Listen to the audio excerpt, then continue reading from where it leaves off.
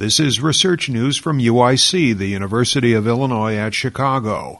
Today, Dr. Samuel Dorovich, Associate Professor of Environmental and Occupational Health Sciences in the UIC School of Public Health, talks about the health effects associated with using the Chicago River for recreation. Here's Professor Dorovich. For many years, people thought of the Chicago River as just a sewer, basically. It was not used for recreation. People stayed away from the Chicago River. Over the last decade or so, the Chicago River has been used more frequently. There are canoeing and kayaking clubs that use the river for practice, including for high school kids.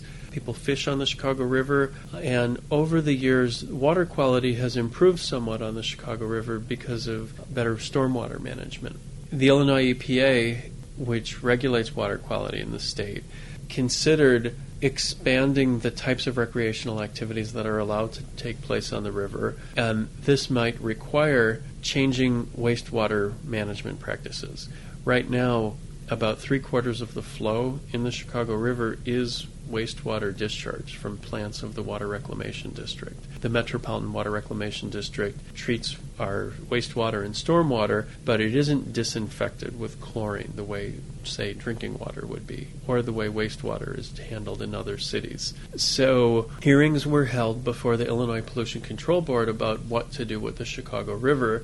The Illinois Environmental Protection Agency, the U.S. Environmental Protection Agency, and numerous environmental groups were advocating for having the wastewater disinfected before it leaves the Metropolitan Water Reclamation District treatment plants and goes into the river. And in the middle of this process, the University of Illinois at Chicago was contacted by the Water Reclamation District looking for some answers to public health questions that might help inform this regulatory proceeding. The question that we were asked to address was, what are the health risks of water recreation on the Chicago River now, meaning without disinfection?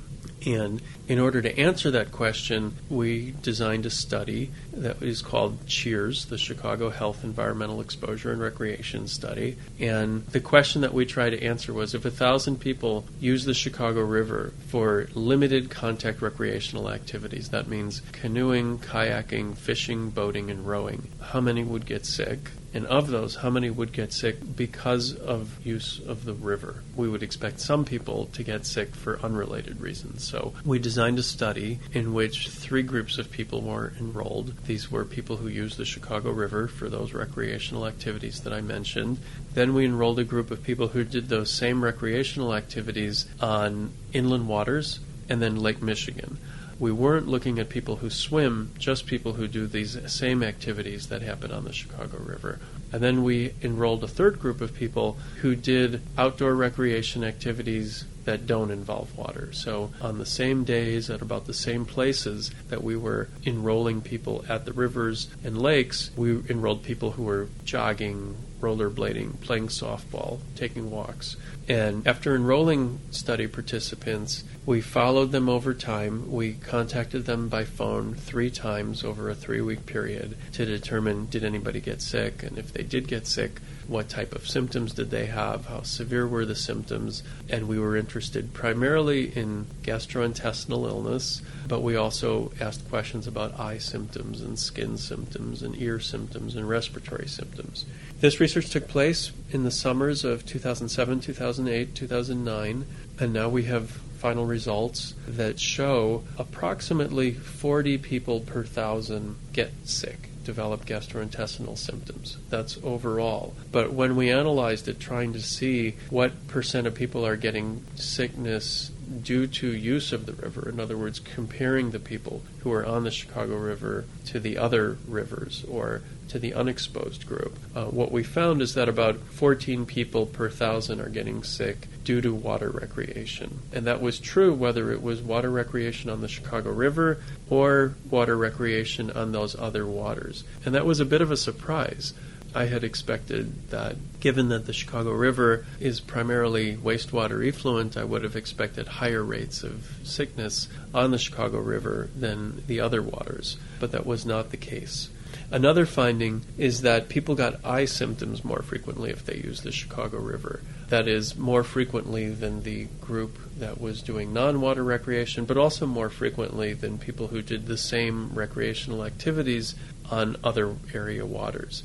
That was about 14 per thousand on the Chicago River. Compared to the other rivers and inland lakes, there's about a 10 per thousand rate of eye symptoms that we saw among Chicago River users attributable to the Chicago River use. In other words, 10 people per thousand more than we were seeing on the other area waters, the inland lakes and rivers.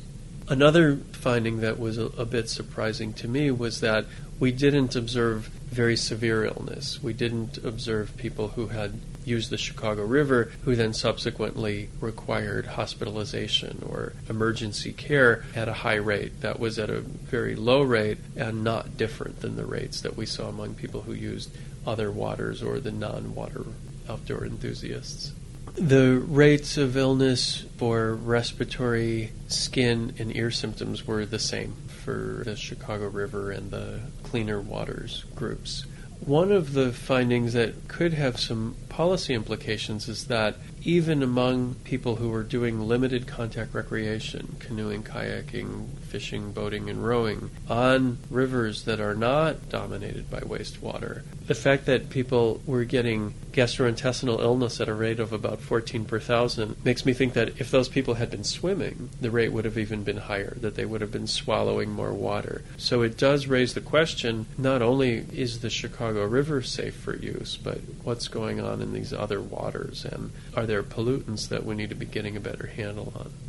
Samuel Dorovich is Associate Professor of Environmental and Occupational Health Sciences. For more information about this research, go to www.news.uic.edu, click on News Releases, and look for the release dated October 26, 2011. This has been Research News from UIC, the University of Illinois at Chicago.